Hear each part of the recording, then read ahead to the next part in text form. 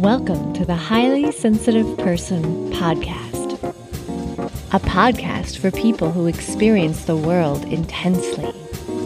Join me on a journey of acceptance of our highly sensitive person traits. Welcome to episode 72 of the Highly Sensitive Person Podcast. I'm your host, Kelly. It's that time of the year again, the holiday season, and for the fourth year now, I've created a gift guide for highly sensitive people and introverts. I know those are not the same thing, but just for the sake of this list, I've kind of lumped them together. I really enjoy putting this list together, and I keep my eyes and ears open all year to try to find gifts that HSPs would enjoy. And honestly, I actually think the list is better as a list of gifts to treat yourself with. You can check it out at highlysensitiveperson.net/gifts. Before I get into this episode, I want to read a blog comment I got from a listener a while back. As you guys know, I often do this before the content of the shows just to help you realize that you aren't alone in how you feel. There are lots of us out there learning and discovering more about ourselves. This comment is a response to episode 38, which was about handling criticism.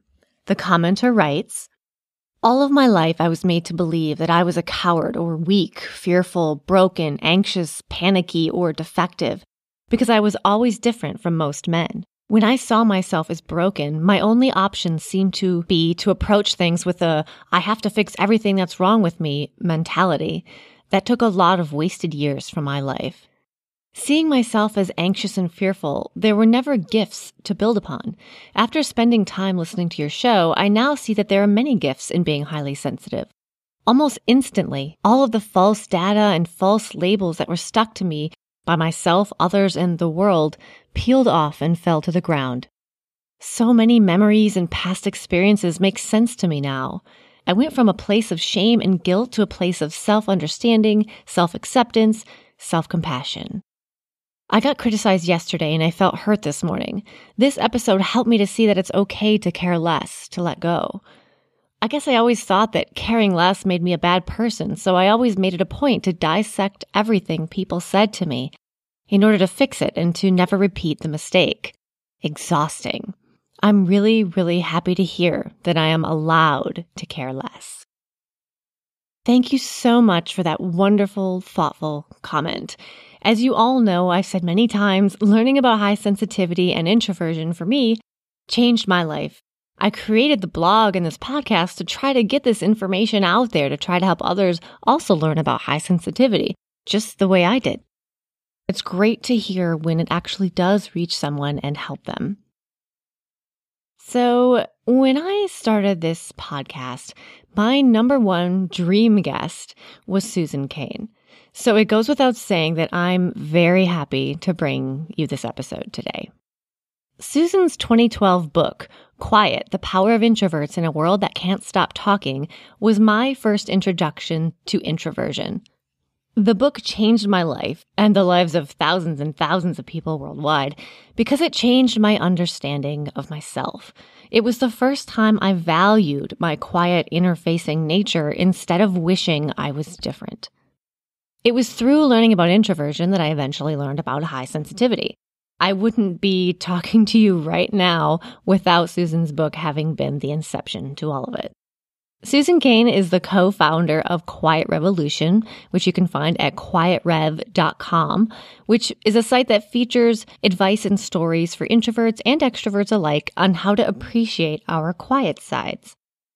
Her first book, Quiet, that I mentioned earlier, has been translated into 40 languages and has been on the New York Times bestseller list for over 4 years.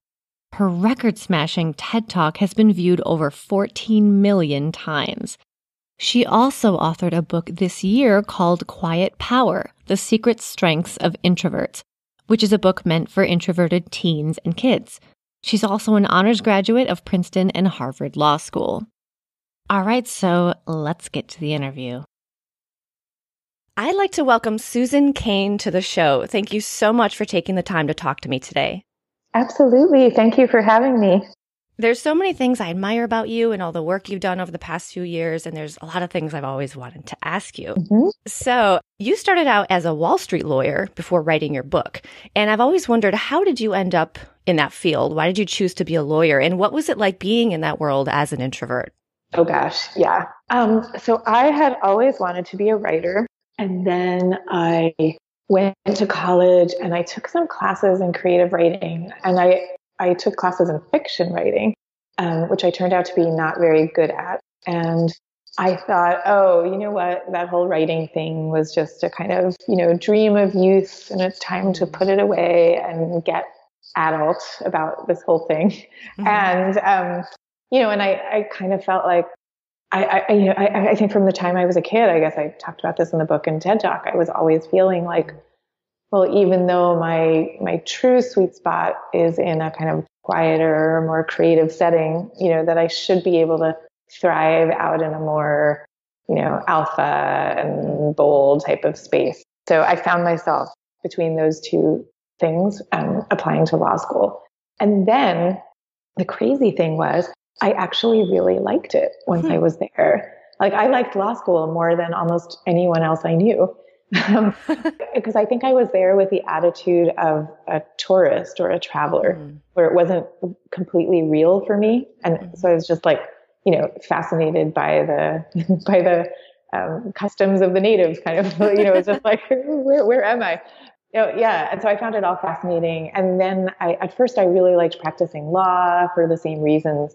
But there was this feeling of every day coming to work and putting on a costume. And kind of covering up my true self. And that really starts to wear on you. Yeah. Yeah. And at a certain point, I read this book called Do What You Are, which helps you figure out your Myers-Briggs type and what your career should be based on that. And that was one of those epiphany moments. I was like, oh, now I understand why this is the wrong field. Yeah. And where I should be instead. So that book, was that the moment where you realized you were an introvert? Yeah. And I mean, truthfully, not just an introvert, but, my type happens to be INFP. And I remember the careers that were listed under that were like writer and psychologist and social worker, counselor, things like that. And that made total sense to me. Yeah. I didn't even know at that point when I first read the book that writing was going to be the path that I would take. But I just knew that I wanted to be in that very human-oriented space. So when did you decide to write the book? Well, after a while, I ended up taking a leave of absence from my law firm, thinking that I was going to travel, and finding myself, instead of traveling, enrolling in a class in creative nonfiction at NYU. And I went to that class on the very first night, and I had another epiphany moment of like, oh my gosh, this is completely what I should be doing. And from now on, I'm orienting my entire life around this. And I never expected to be able to earn a living as a writer or anything like that. I just thought it was going to be a hobby. But, I just thought, okay, I'm going to figure out a way to make a freelance income and focus on this hobby. And so for a few years after that, I was writing memoirs and plays and poetry and a whole bunch of stuff. And I never tried to publish any of it until I came to Quiet. And suddenly I did. I don't know. Suddenly I wrote a proposal and sent it out. And that's where it all started. Wow. That's so brave to go from being a lawyer on Wall Street, which is this, this thing that seems so challenging and such a high level of achievement, and to change so much. I wonder if everyone in your life, did they think you were kind of crazy? I think there was a little bit of that. And also you're reminding me, I haven't thought about this in a while, but when I read that book with the Myers-Briggs types, I got really fascinated by it. And I started researching, and I found that my type, the INFP, is makes the least amount of money of all 16 of the types. I wonder if that's what I am too, then. Yeah, and I had never been like an overly materialistic person, but I really did pride myself on being able to, earn a living. And so that felt like a real bummer. Yeah. Yeah. Do you feel that like all the things that you're drawn to doing are the ones that tend not to be well compensated. Oh, yes. And it's funny, I've just been talking a lot about this with people recently, that there are a lot of things that I'm good at, and at least I'm finally at the point where I can even admit that without feeling like I'm bragging. But one of those things is that I hate asking people for money. Oh, God. I just hate it so much. And I'm realizing that it's okay. I don't need to have every single skill. I could maybe find someone else who could help me do that, like hire another person or something who could help me figure out that part of it. Exactly. Yes. Yeah. Yeah. Completely. I mean, like with writers, that's what agents are for. Right. You know? Yeah. Yeah. And it was so funny because, I'm sorry to interrupt you, but I will just tell you, when I first, when we first sold Quiet, my writer friends were saying things like, oh, yeah, well, you really knew how to do that because you are such a good negotiator from all your time on Wall Street. And I was like, oh my gosh, if only you knew. I really don't like negotiating. My agent did the whole thing. Had nothing to do with me. Yeah. So I've heard you say before that you are an insatiably curious person, and I also feel like I'm that way as well. What do you think makes someone very curious and wanting of knowledge? Because not everyone is like that. Do you think that could be related to introversion, or is that just a personality trait? I do think it tends to be correlated with introversion, but certainly it's not by any means, the exclusive domain of introverts. Yeah. But yeah, we've done some studies mapping introversion and extroversion to the various character strengths, and love of learning we have found does tend to be correlated with introverts. So, and I don't know why that is, but it might be that there's only so many hours in the day, right? And if you're tending to spend time in quieter ways, there's more time for love of learning, and therefore you develop the taste for it more. I think a lot of reasons we do the things we do are no more magical than that. And we're so focused on the inner world too. Yeah, that's right. I've always wondered for you personally, what was it like to suddenly be thrust into the spotlight due to your TED Talk success and the book success? Oh yeah, that was a very crazy transition. The first few months after the book came out, and that was really hard at the beginning. Like, I had been peacefully on my own writing for years. And then on the very first day it came out, I think it was 21 radio interviews plus a TV appearance all in one day. So that was like crossing a Rubicon. So the whole first couple months or so were very difficult for me. And I remember feeling kind of raw and exposed. And then I just got used to it over time. I still on any given day would rather be writing, but I'm also perfectly happy to do a media interview. And like, I care about getting the ideas out. The journalists are usually really nice. So, it's fine. Yeah, I guess when you're doing something you're passionate about, it's not as difficult as opposed to if you're talking about something that you weren't passionate about. I think that's true. And I think that's one of the secret strengths in a weird way of introverts, because it's so much harder for us to do this stuff just for the sake of being out there. Like, we have to really love it. And in a way that can act as a kind of impetus to force you to figure out what's the thing I actually like here. Because if you believe in it enough, you'll fight through some of the discomfort to get your message out there. Yeah. So now to change the topic a little bit to high sensitivity. Sure. Are you a highly sensitive person? Oh yeah, I would say so. Absolutely. Okay. And in your podcast, you spoke about orchid children. Is being highly sensitive or having sensory processing sensitivity, as Dr. Lean Aaron has termed it, is that the same as being an orchid child, so to speak? Well, not necessarily. I mean, because as I understand the thesis of orchid children, it includes people who are highly sensitive, but it's also broader than that. So it's people who are more sensitive in various ways to the world.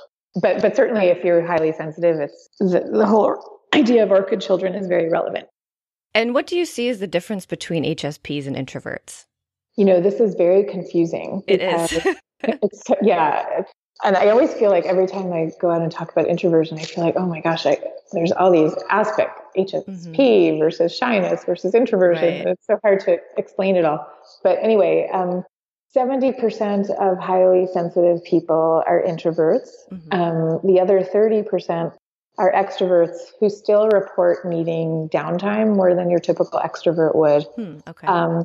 But not all introverts are sensitive. Right. So like a lot are, I would wager. I don't know that we have any good studies telling us how many, but I would guess it's quite a number. But I also think there are great subsets that aren't. And I see this, you see it in the tech sector. You see a lot of people who I would describe as quite introverted, but I don't think that they're highly sensitive exactly in the Elaine Aron use of the word. Right. So it's very confusing. Yeah, it is tricky sometimes. Things seem to overlap a bit. Can you talk a little bit about what projects you're working on currently with Quiet Revolution and everything you're doing? Yeah. So we have decided to focus on three main areas. We have our website at rev.com, and that functions as community and source of information about everything having to do with this topic. And then the other big initiatives have to do with schools and workplaces, where we've created a Quiet Ambassador program where we take people inside schools and inside companies who are passionate about these ideas. Ideally, it's a mix of introverts and extroverts. We train them in our tools and methodologies. They then go out into their organizations and kind of get these ideas out there in an organic way, ideally with the idea of really cascading this movement inside organizational life. And it's really cool to see what happens because, we see people who, I'll speak of some of the more introverted ambassadors. They're so passionate about this topic. They then bring it back to their teams. They'll host brown bag lunches. They'll get their teams to rethink how do they do meetings. And they end up being seen as leaders in ways that they never had been before because they're leading on this issue. It's really exciting. It is so exciting. I love reading about all the things that you're doing because they're so ripe for needing these changes in the workplace of helping introverts be heard and just helping management understand how to nurture introverts and extroverts together and the strengths that sensitive introverted people bring. I just love it. I eat it up and I'm like, yes, we need this. Oh, totally. So you're like the champion out there for all of us. But, the whole idea of having quiet ambassadors is that it shouldn't be about any one person being the champion. We're really trying to make this, every single ambassador becomes the champion themselves. And then hopefully they recruit and anoint and mentor new champions. Yeah. And our vision is ultimately to have this in every school, university, and workplace. And then you could get ambassadors, at workplaces acting as mentors to the ambassadors at the university, who act as mentors to the ambassadors at the schools, and so on. So it really should be that I could get hit by a proverbial bus and it would matter. You know what I mean? Yeah, they would carry the torch. Exactly. I'm very interested in the work that you've done with Steelcase in the past, which is the largest office furniture manufacturer in the world. I know that you've collaborated with them to design office spaces called quiet spaces, which include areas where workers can find a little bit of privacy as opposed to open plan offices, which we all know are evil. I've written so much in the past on my blog about how I hated working in open offices and cubicles. So the work you did with Steelcase especially was exciting for me because office design is so badly in need of an overhaul. So I was wondering if you could talk a little bit about what you've done with Steelcase. Yeah, our vision really was to move offices to a place where people could move freely back and forth between open spaces and more private spaces. And we figured most offices already have the open spaces covered, but they needed help with the private side. So with Steelcase, we designed a whole series of private spaces that companies could bring into their open plan offices. And these would be private spaces that people could really access as they needed to. I am starting to see a shift ever so gradually in the way designers think about this stuff.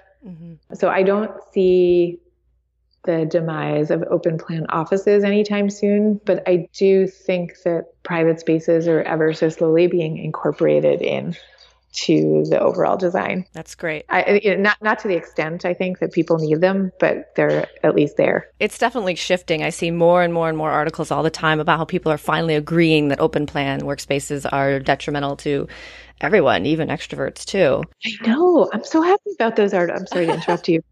But really, when I first started researching quiet, I was touring around to different workplaces. And at that time, this was to the year 2006, 7, 8, around then, people were working in these open plan offices and it wasn't socially acceptable to say that they didn't like them. There were no such articles back then, and people were just silently suffering and feeling like if I say anything, then they'll think I'm not a team player. Yeah. Yeah. I love that it's changing. I did not suffer silently. I was the noisy one. I remember, oh man, I have so many stories, but I was in one office room with two other people. So there were three of us stuffed into an office that was meant for one person. I hated it. And then they were kind of moving us around. And I was like, hey, can you put me in a cubicle instead? And everyone thought I was insane to give up sharing an office with a window with two other people to have my own cubicle. Not that cubicles are great, but I would rather have at least that little bit of privacy rather than being in a room with two other people. And I also got shields over my cubicle, like to block the light. Like 3 different places I was in. I was the crazy person the HR was like rolling their eyes at, but it was worth it. Yeah, I completely understand. I will tell you, when I was interviewing for jobs at law firms, which actually tend to have very traditional office space that's pretty private. Yeah. But I remember I was going around from law firm to law firm, all these interviews, making notes, and the first note was, will I get my own office or not? Oh, and yeah. Yeah, absolutely. Yeah, it's definitely become a more important thing for me too. So I know I have to wrap it up here. So I just have 2 more questions. Sure. So since writing your first book, you've done so much. You're super popular TED Talk. You've written another book for teens and kids. You created Quiet Revolution, Quiet Spaces, podcasts, the Quiet Leadership Institute, in your course for parents, and more. Out of all of these things, what are you the most proud of? I don't know. I mean, I think I'm happiest at how much this whole topic is on the map and has become a part of normal everyday conversation compared to what it used to be. I think that's really it, because, I go into schools now and companies. I mean, I say it's really we. It's like people in my company are doing this, and people have heard of it. It's not like we're introducing the concept for the first time. They've heard of it. They're ready. They're receptive, and that's like incredibly cool. Yeah, it's amazing. It is amazing. Yeah, and I guess the other thing is, like, I get a lot of letters or talk to people who tell me about ways in which their life was changed by thinking about themselves in this new way. And that's the best thing in the world. Yeah. Introversion kind of became this sort of cool thing for a while. Then there was this tiny bit of backlash. Yeah. You know what I mean? Like everything. I do. It's funny because when I see those backlash articles, I'm a highly sensitive person. So I have a minute of being like, Yeah. But then I always remind myself, a backlash is the sign that you've actually arrived. So. Yeah.